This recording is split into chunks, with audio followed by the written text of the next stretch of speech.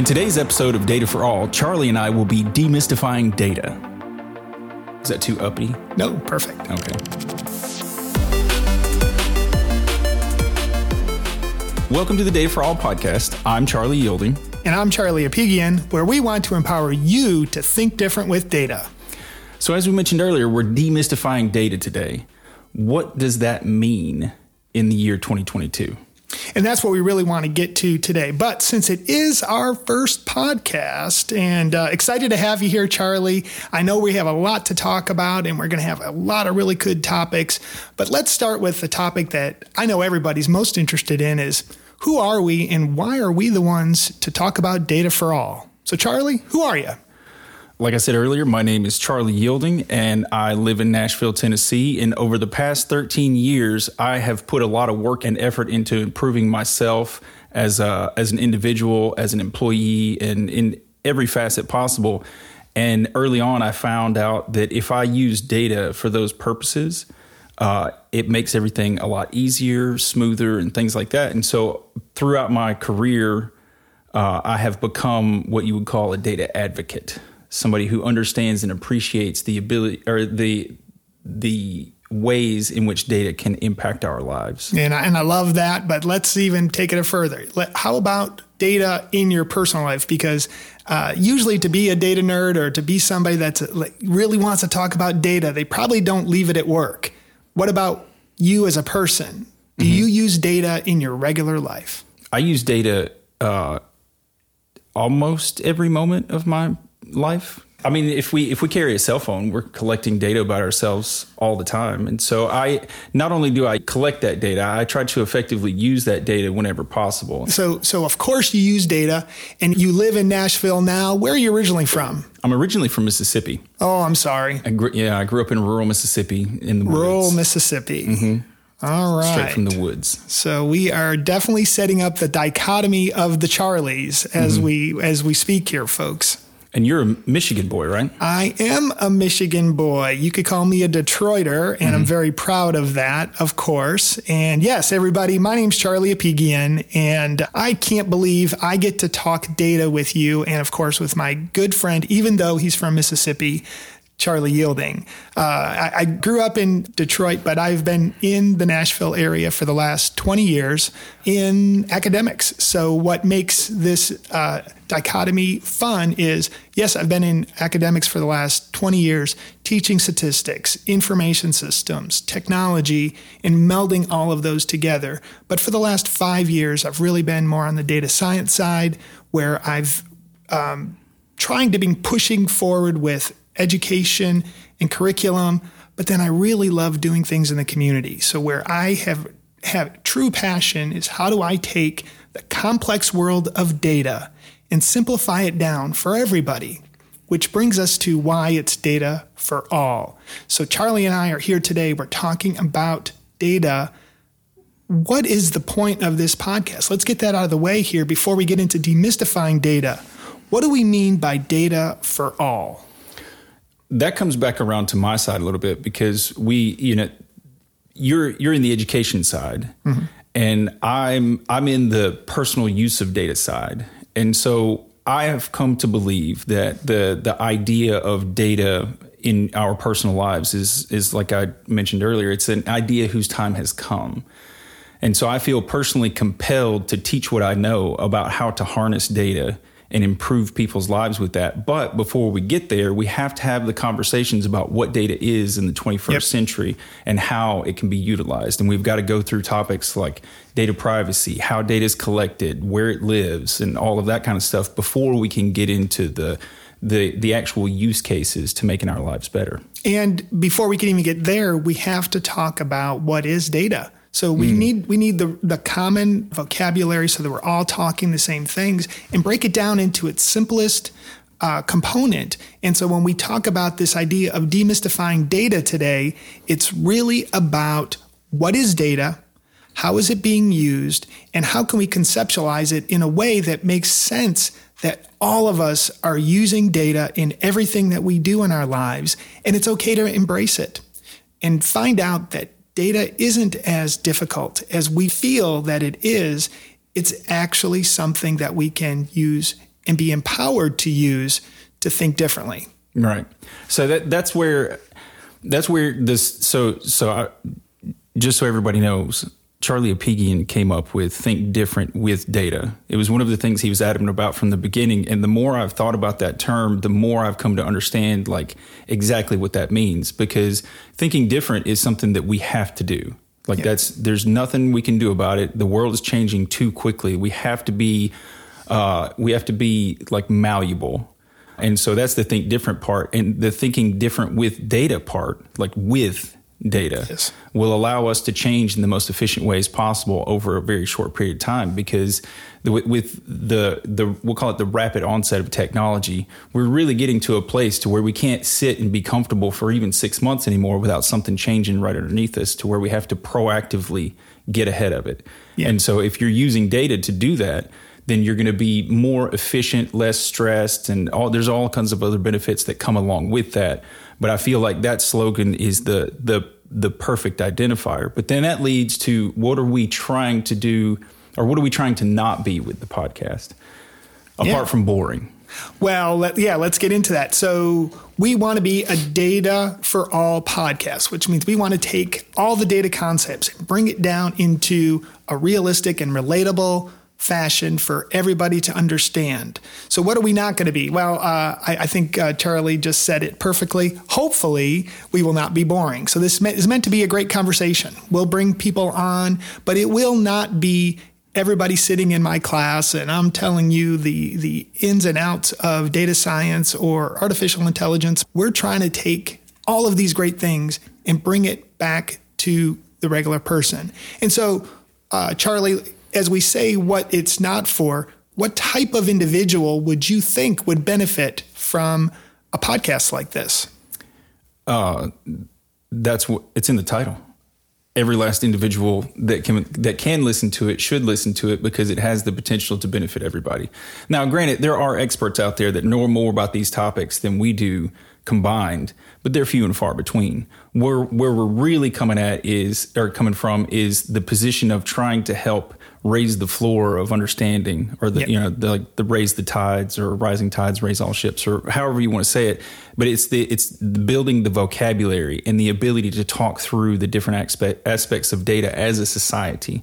And so it really is for all. Well, and I'll go to, when I say all, it's somebody that thinks they're not using data and then they'll realize that they are or should be using it. It's also the person that is using data, but they're more like data curious, right? They're sort of using it. They know what Excel is. They might be able to do a little bit with it, but they think data is just a number, and that's the only thing they think. Right. We'll definitely demystify that today, and they want to become more effective. Mm-hmm. But I'm even going to say it is for the data expert. Mm-hmm. The data expert gets too siloed into what they know very well, and they think everything needs to be a dashboard, a model, a predictive this. And the truth is they forget that they're trying to solve a problem. That's all they're trying to do. And so they need this kind of stuff just as much. And I get that over and over again. I've done workshops recently where people have said, we have sent people to tons of technical training, but then they can't actually understand the goal or the dilemma that they're trying to solve for. Mm-hmm. And that's where this kind of a podcast can help you, again, think different. And it's not that with data means that you haven't been thinking without, it's not like you're thinking without data. Mm-hmm. As you'll see today, we just believe we want you to think different with different types of data in different ways.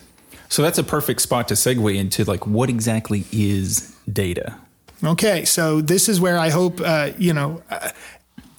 time. Well, let me throw it back at you before we get into the definition type stuff. Mm-hmm. When I tell people I'm a data person, like mm-hmm. I love to say I'm a data guy. You know, when people hear that, what do you think the first thing is that they will tell me about their story with data?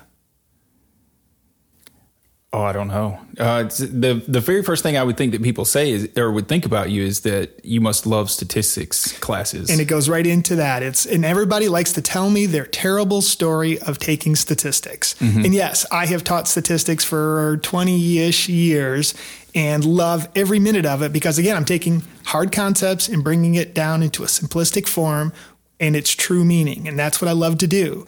And so if that's the case, everybody will tell me, oh, I had that stat class. I hated it. Boy, that whole probability. And I don't even know what that weird curve thing was. And I'm like, that's true. That to me is not data. Okay, so statistics is not data. Math is not data. But of course, you can't do statistics without data. You can't do math without numbers.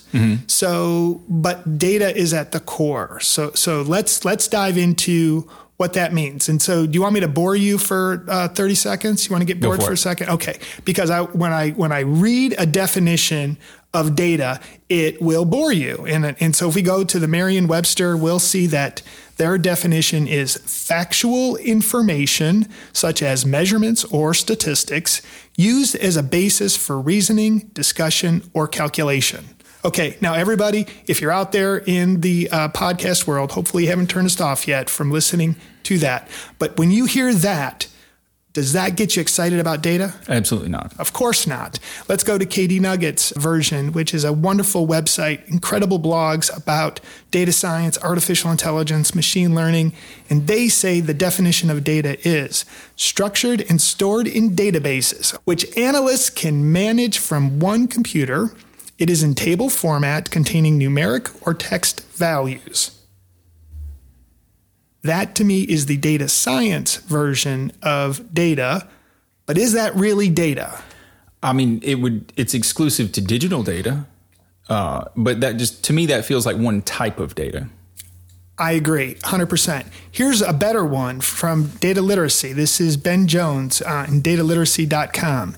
His definition is the raw material, commonly but not exclusively in digital form, that allows us to capture and encode facts about our world. We're getting a little bit closer. We're getting a little bit closer. So with that one, what does that make you think about? Think about encode facts about our world. It's so thinking about it that way, that feels more inclusive, but it still feels like it still feels like it's digital, meaning, or it doesn't have to be digital. It just has to be captured in a certain way. Like it feels like it's we're talking about writing something down, or we're talking about putting something in a spreadsheet and stuff like that. But it's more generalized. But it's not very specific though. Okay, so let's get to our definition, or I should say mine, and then I got to convince you that this is the right one. All right. And hopefully we change this over time, right? We're only in episode 1. Wouldn't it be great if we have a better definition as we get going here? But what I will say, and this is, in talking to numerous friends doing this for way too long, I keep it simple, and I just say it's a capturing of an imperfect view of reality. So you're going to have to expand that. Okay, that was the point of me pausing, because the point is, think about what is data in that case. So what we're using, what I say data is anything that can tell us about reality at a moment in time. I mean, that's the whole point of data, is we're recording something because we're trying to capture what is actually happening. If you go to the doctor, you're getting your vitals. They're taking all of these measurements. Why? Is it really because those vitals are for any other reason other than capturing at that moment how you're doing? That's the whole point, isn't it, for going to the doctor for a wellness visit? Right. So they can say your blood pressure is this, your oxygen levels are this, you weigh this, you are this tall still, and all that kind of stuff. But what does that mean if it's on its own? Well, and see, that's the whole thing. And that's how we get into the idea of what it is. So in mine, I just want to expand this out. Sure. Think about what that means then if you're just looking at a moment in time. To me, and you can argue against me, especially our data science friends out there, but for the average person out there, I want you to think about, when you think about tens of thousands of years ago, how did they capture reality at that moment? Did they put it into columns and rows and have spreadsheets? Or are we talking cave paintings, art, different things like that? And when you look back at a cave painting, does it tell you a snapshot of reality at that time? It gives you a window. Okay, for sure. Is that data? Yes. Okay. Is data something that has to be stored? Somewhere. Otherwise you lose it. And do you hear a tree or does a tree make sound if there's nobody there to hear it? Does it? It makes sound waves, but our interpretation of the waves is sound. And so if it has to cross through our eardrums to be sound, then no. But if you don't, and so in that kind of way, if you don't record data, is it truly data? How long do you have to record data for it to be data? At some point before it disappears. Okay. So if we're having a conversation, is this conversation, if we were not recording, data points? Yes. Because there is data or there is something going back and forth. We are processing it. We are using that processed information to be able to come up with what we're going to say next, which means we're solving something. And the solving might just be that we're getting ready to say something again. But everything, if you see that in my definition of data, it can pretty much be conversations. I say art, and some people will say, well, yeah, but that's a person's interpretation, and that is correct. But if it's cave paintings or something that tells you the story of what's happened in the past or at that moment in time, then that can be construed that way. Of course, numbers can be. Text, nobody will deny that text is data these days. So that can be part of it. And of course, intuition, gut is all based on other things. And so data itself is the unorganized, the raw components of that capturing of reality at that moment. So to go back to your cave painting analogy, you can tell a lot from that, and that is data. Yes. So what did they, what's the context of the picture? Say it's like a buffalo or an antelope or something like that, then you know that people around that time period had animals like that around them. And then you can also take the width of the brush, or maybe it's a finger painting or whatever, and then you can analyze those things and use that against other sets of data to then infer like more about that time frame, like the sophistication of that tribe or that culture at that moment. If you see that it was brush strokes as opposed to finger painting, and see now what you're doing is you're taking data and turning it into what we want it to be, which is some type of actionable goal of some sort. And so data by itself. So let's go back to the wellness check idea. If I go to the doctor and I weigh 165 pounds, that's a data point. What does that mean in terms of my wellness? Depends on how tall you are. Okay, so now I need more data. And so data by itself may or may not be helpful, but when integrated with other data and structured in a form that is readable for people, it becomes information, right? So most of the time, people do not see data, they see information. And so to me, information is anything that structures data into a hopefully user-friendly way of viewing it. And so what you're talking about right now is the data to is it like are you on the data to wisdom model right now? Because I think if we're talking about the transition of like bits of information into, or bits of data into information, into knowledge, and then into actionable items or wisdom. Correct. Like from your perspective, like, because you put in this DIKW model, and I'd never heard that before. I thought you made it up. And I asked you, and you're like, no, everybody knows about it. And so I didn't say everybody knew about it, but everybody but Charlie. Yeah, everybody but me specifically. But so from that perspective, like, what is the point of kind of calling that stuff out? Like, why would you need to understand that flow of like from the beginning to the actionable item? And here's why we can be important in changing the way people think with data. So again, thinking different with data, because people will go only so far with it, but the point of data is to be actionable. You store it because you think it'll help you solve a problem, make a better decision in the future or today. And so, but unfortunately, most people think that going halfway is the final benchmark. And so I want people to think a lot deeper about the solution or the end goal. And so if we think about, and so what we're referring to, folks, is if you were to Google DIKW, so that's data, information, knowledge, wisdom, you're going to see several of those out there. And so if you start with data, data is the unstructured and unorganized form of whatever you're collecting at that moment, whether it's characters, numbers. It could be pulses. Right now on my phone, my watch, it's taking my heartbeat every second. Well, that's not a number I can actually look at in its rawest form. It is a signal from my watch that's then created into information based on whatever that signal is.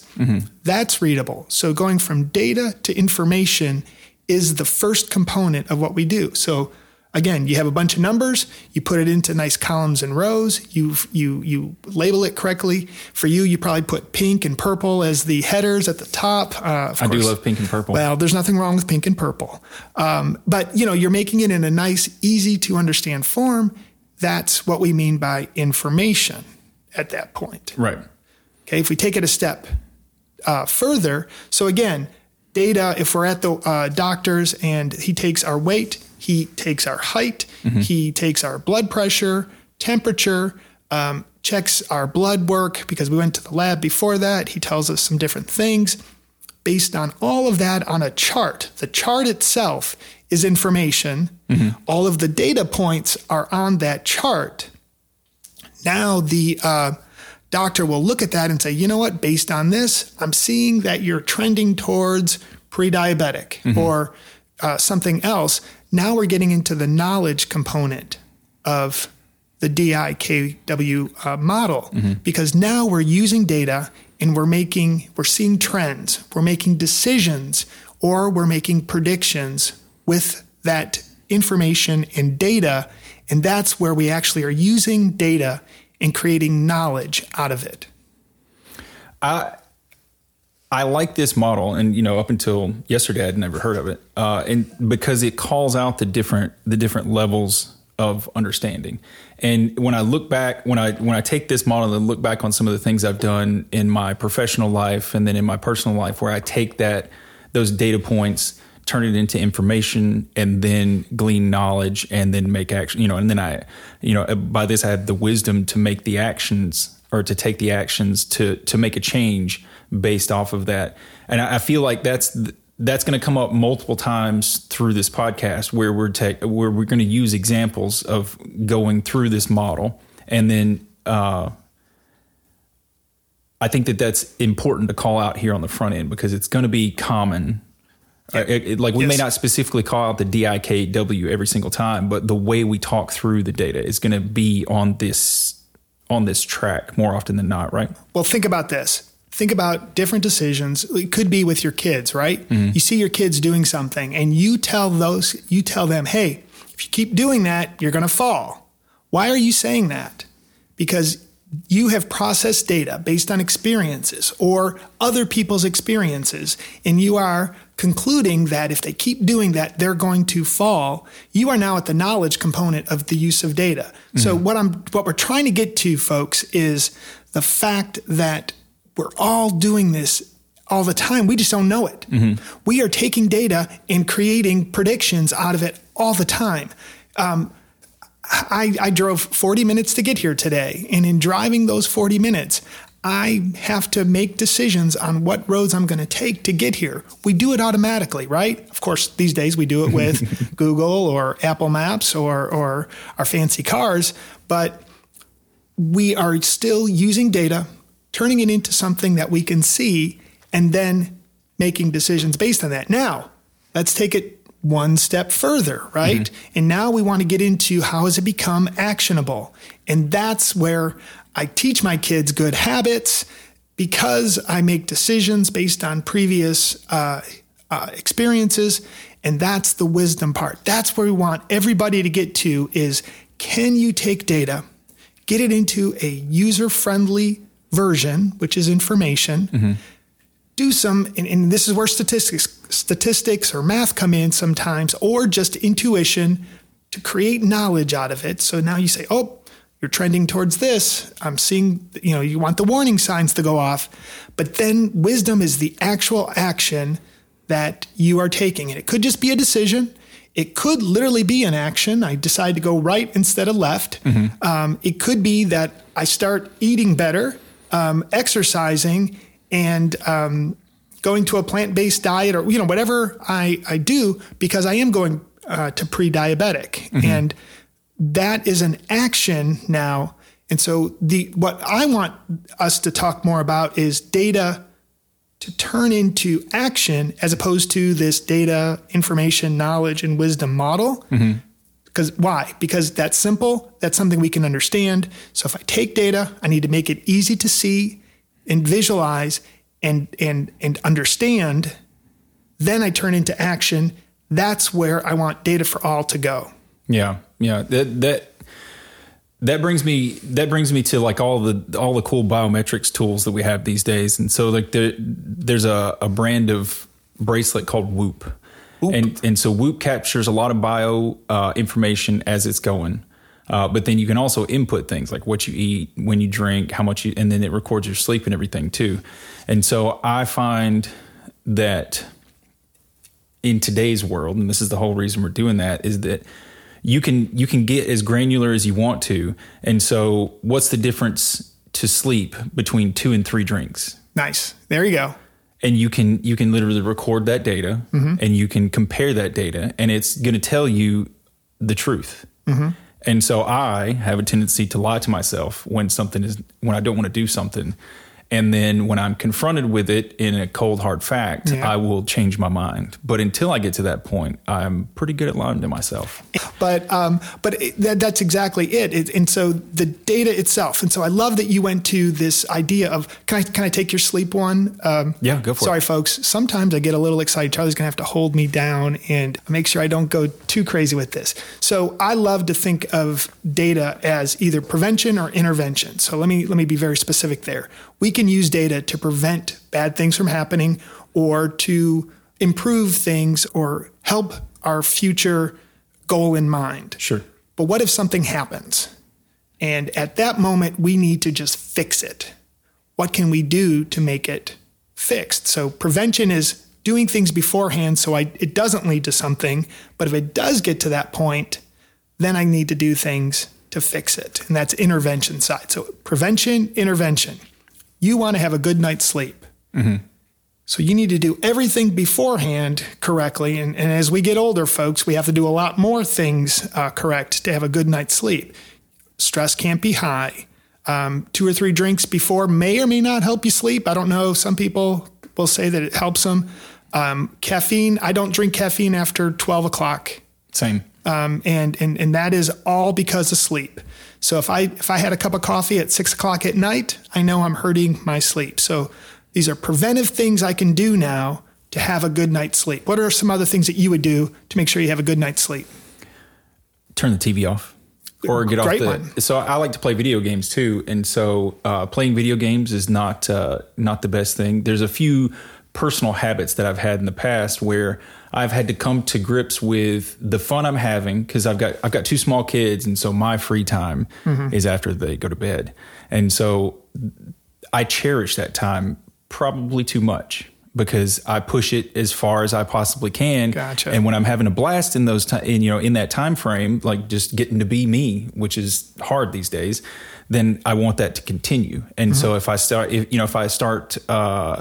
I'm having a beer or whatever, it's like it feels more like it's celebratory, because it's just me, and I can chill. I don't have to pay attention to anything and stuff like that. And so I get to the point where I know I should get up and go to bed, but I don't. I'm just going to watch one more YouTube video, probably grab a snack if it's past 10 o'clock. And then we get into the bad stuff after that. And so I've also learned from from my own data intervention that I have to sleep, because I get really cranky. But then you're doing things to hurt your sleep. Yeah. So you decide to do certain things, and it leads to a poor night of sleep. So the metric, let me ask you this, is the metric a good night's sleep?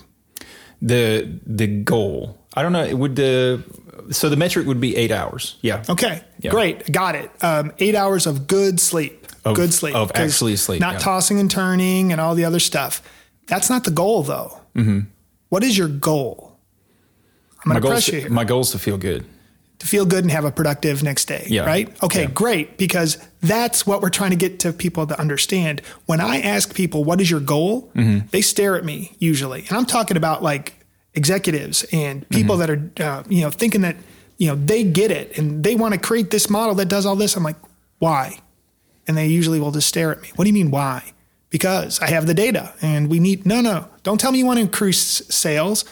Tell me what the real goal is. So your goal is not to sleep well.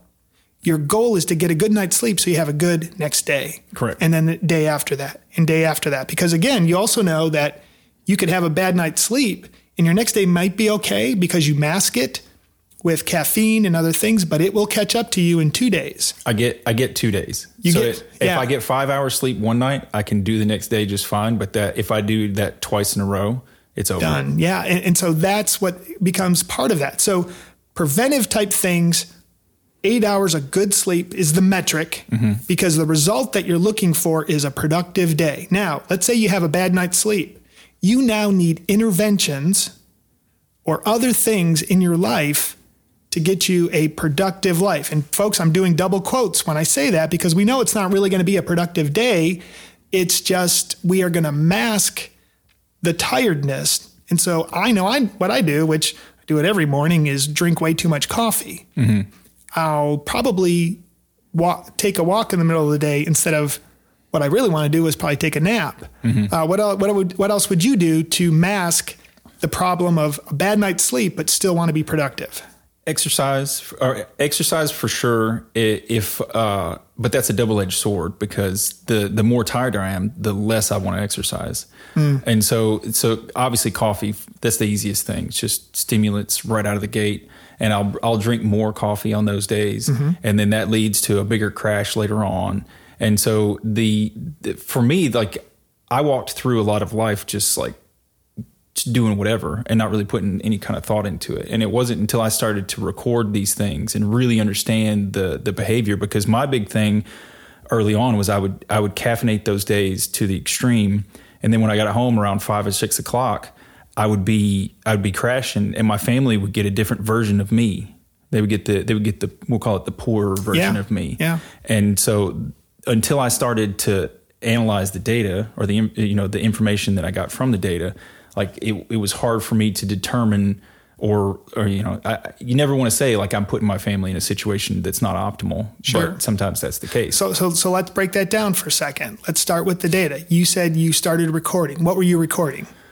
Everything. So I take a year off, or not a year off. I take a month off every year of everything. No stimulants, no alcohol, no nothing. And when I do that, I start to journal. And then as I bring those, as I go through the withdrawals, because caffeine is the worst withdrawal situation I've ever gone through, I start to notice the differences between my behavior before and after. And so once I got through that week-long process of coming off of caffeine, I was able to self-report, through words. I'm not typing in numbers or anything like that in this case, but I was able to self-report that like I'm in a better mood between that 5 to 7 p.m. time frame. I've got more natural energy and all that kind of stuff. But at the time, I was also drinking almost 2 pots of coffee before noon. Yeah, and I get you there. So I'm going to hammer this data to information to knowledge. So you started with data. You started logging things. You logged it in a day or some type of format. Yeah, just like a journal format. Okay, so the journal ends up showing you the different data points. So a certain amount of caffeine equals certain mood of the day. So now you've got some information. You then made some discoveries with that, which was you turned that information into knowledge. That knowledge was based on the amount of caffeine, probably made you crash for your family, and that was too much. So you still like your coffee when you went back to it, but maybe not 2 pots in a day, I'm assuming? Correct. I immediately reduced the amount of coffee I was drinking. So now you've gone to wisdom. Now you've taken action. So now you've taken that data. And because you discovered that by reducing the amount of caffeine, it leads to a better mood or not the highs and lows that you used to have. Now you've actually taken that data and turned it into an action that hopefully is better for you. And that's the wisdom part. That's the action. So you just in your own mind, you didn't even realize you were doing it, went through that entire process of what we'll say is data turning it into or transforming into action. And that's what we want Data for All truly to be, is making those connection points from, wait a minute, let's take a step back. And I think that's the best way to always say it. When we say think different with data, think of it as taking a step back and saying, okay, what is really going on here? And do I have the data to support it? And if the data is only anecdotal from your colleagues or your friends or from your wife or significant other, that is data that you can use that can turn into some type of actionable solution, goal, whatever it is. Mm-hmm. Yeah, and so just to be completely honest, I learned hard lessons a lot, and in this case, I started doing the break in 2018, and it took me a couple of years to really and truly understand the relationship as completely as I do now. So the first year, I just knew I was drinking too much coffee, and that it was impacting my afternoons. But then the second year is when I started getting more fine tuned as far as like, where's the limit? Mm-hmm. What time do I cut it off? And all that kind of stuff. And so and when I go back into drinking it, I don't just jump feet first into it. I trickle back into it. And so I try to take the measurements coming back in that says, okay, well, here's all this stuff. But eventually my discipline slips. I stop recording it. And then I just go off of feeling. And when it comes to being selfish, my gut will lie to me 100%. Yeah, I know what you mean there. And it's okay, right? Because as I sit here today, I can tell you I have done every possible experiment known when it comes to diet, exercise, and well-being. I have been vegan, vegetarian, keto. I mean, I've done it all. And so I'm this N=1 is what I always like to say. Mm-hmm. And it's taken me to the age of 49 to realize what makes me feel good. Mm-hmm. And so, I don't eat meat. And it's like, well, what is your political reason? It's like, meat doesn't like me, so I don't like it back. And it's because I've made all of these experiments over time. And so, and by the way, folks at home, we will sound a little bit weird when we start talking about our use of data. I started collecting and diarying, doing a diary for my food. Gosh, way before MyFitnessPal, probably 2004 is when I first started. And you recorded everything, right? Everything in a journal form, like paper version. And I had these little books that would tell you the calories, the protein, the carbohydrates, and all that kind of stuff. So yes, I can tell you that 4 ounces of chicken has 110 calories, and and peanut butter, 190 calories, of course, and 5 grams of protein if it's pretty pure, And so I have all of that. So the good news is I don't need to record that anymore. Mm-hmm. So because I now have that data in this little brain of mine, enough of it to continue to make those good decisions. I don't use MyFitnessPal anymore. I don't journal that stuff. I feel like it frees me up a little bit. It's almost like this freedom that I have to not do that. And but it took me years of doing that. What we'd love to do is get to a point where we don't have to go through 30 years of experiments. Mm-hmm. Why can't we use what other people have gone through and create the models out there to help us make better predictions? Like, first of all, we know drinking 2 pots of coffee before a certain time, you're going to have ups and you're going to have downs in a day. It's just, you're going to have a crash, folks. You're going to eat a candy bar. That is going to be different than eating, something more wholesome, in terms of spikes in your sugar. You don't need to experiment with that. So there's like enough data that we have, and it's because we have data that we can say that. And data might just be that we saw our friends do it, and that's okay. That's what we want to make very clear. Data can be anything that we want it to be, and then to turn into information, to turn into knowledge, yes, it might need to be a little bit more sophisticated than that. Like, it's hard to come up with some type of really good visualization just based on conversations. Mm-hmm. But, we'll keep on the food thing. Tonight, I want to go to a good meal. I want to take my wife and we want to go have a good meal. What would you do to find a place in, we'll say we're in Baltimore, let's say. So it's not a town you're used to, and you're there with your wife and you want to have a good meal. What are you going to do? I pull up Google and I ask Google, where's the food near me? Okay, so you're going to want to find out other people's experiences. Mm-hmm. What part of their experiences do you use in making your decision? Is it text? Is it numbers? Is it video? Well, first I start with the star rating. Okay, and so the numbers. So that's a number, but that's just to get it started. Like you've got to look at reviews, because some people, like there used to be a place here called Sam's that was the best sushi place ever, but he was like the soup Nazi. From the sushi Nazi from Seinfeld. He was the sushi Nazi because he had strict rules posted on the door that if you broke, you got kicked out. Okay. No questions asked. Needless to say, his reviews weren't the best. But for $7, I could get 2 large rolls that completely filled me up, and it was some of the most amazing sushi I've ever had. Gotcha. And so his star rating wasn't that high. But when you looked at the reviews, you would see that it's just like the people who were leaving at 1 stars were just pissed that they broke a rule and they got kicked out, because I witnessed it multiple times. Like, he was not playing around. He had a limited amount of space and a very, very limited amount of patience. And that came out in his reviews. But once I started reading, I was like, I can adhere to these rules to be fine with this.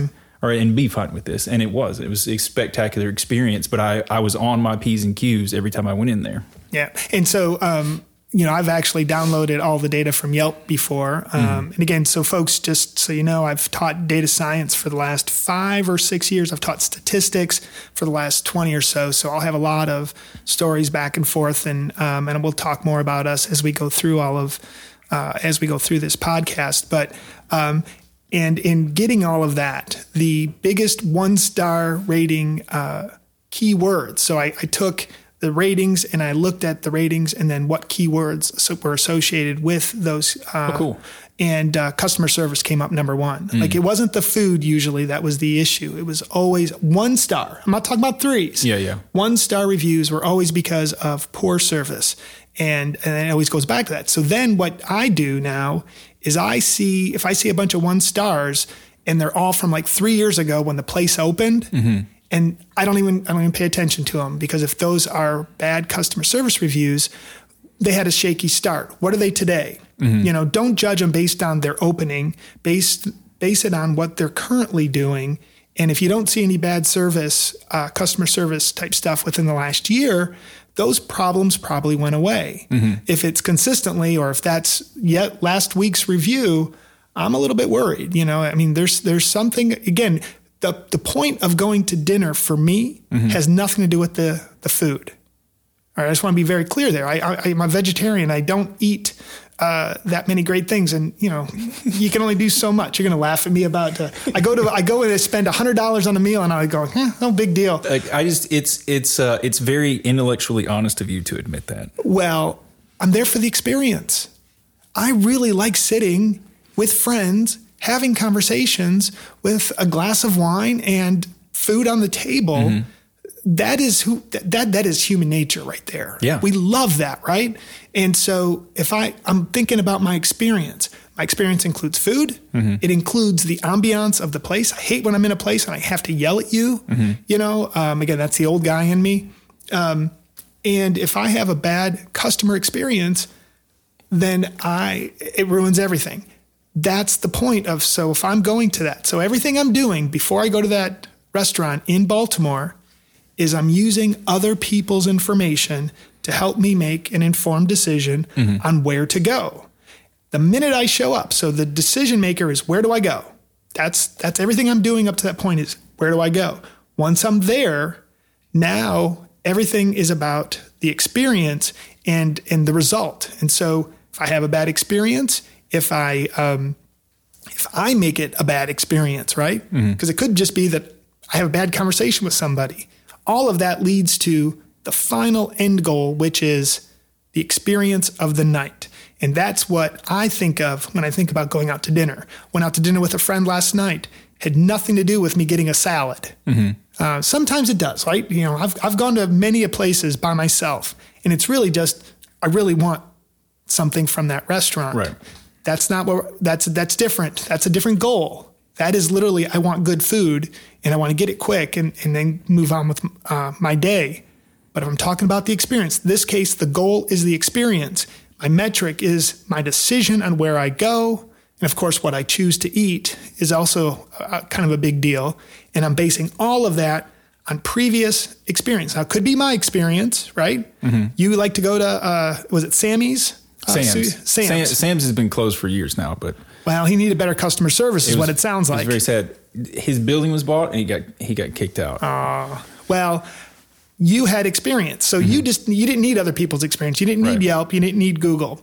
You had the data that you already needed. If you needed additional data, now think about that. You can use the data that's right at your fingertips, or you can go get more data. And we'll talk a lot about what do we really mean by data. We're not going to always just talk about eating food and our crazy logging of our habits. There's so much more to it, but to keep it simple today, we thought we would start there. Yeah, I think that. I do have one quick question. So you like the experience at dinner thing. When you were growing up, was dinner time family time? When we got it, yes. Okay. Yeah, and it actually was a special time. So sitting at the table meant Dad was home at a reasonable hour because we had a family business.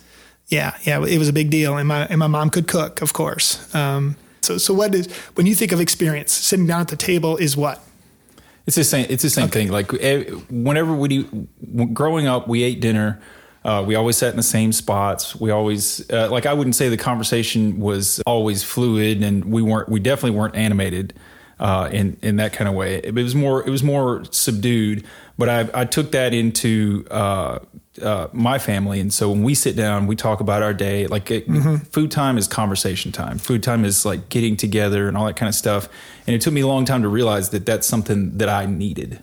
And it was actually during the pandemic, and some information I got from a friend of mine that made me realize that my batteries are recharged by that type of interaction. And I think that's where I just want to make it where when we think of our end goal, it is so much more than usually what we're measuring. And so the end goal to me, when I think, and I always try to go that last step. So it's never, for a company's sales, it's so much more than that. It's sustainability of a business over time. That's the reason you want sales. That's why you want profit. You don't want profit for profit's sake. It's for another reason. You want a good meal at a restaurant because you want a great experience and you want to be around people. You want to feel a belonging. Whatever it is for you. What is the real reason? Why do you listen to podcasts? If you think about that, why would you listen to a podcast? It's not because you want to feel alone. It's because you are probably in your car and you're by yourself. And this is me, by the way, because I drive a lot by myself right now. I got a long commute, and I want to feel like I'm with other people. And so there's always a real message or goal that you're trying to achieve. So let me try to bring everything back to where we are. We talked about demystifying data.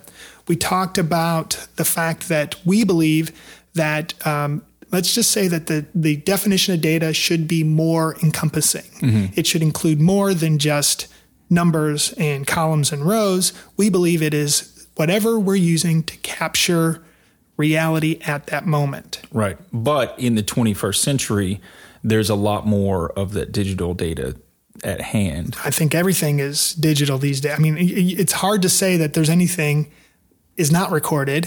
And so we're at that spot. So the data itself, raw, unorganized, if we put it into some type of form, it becomes information.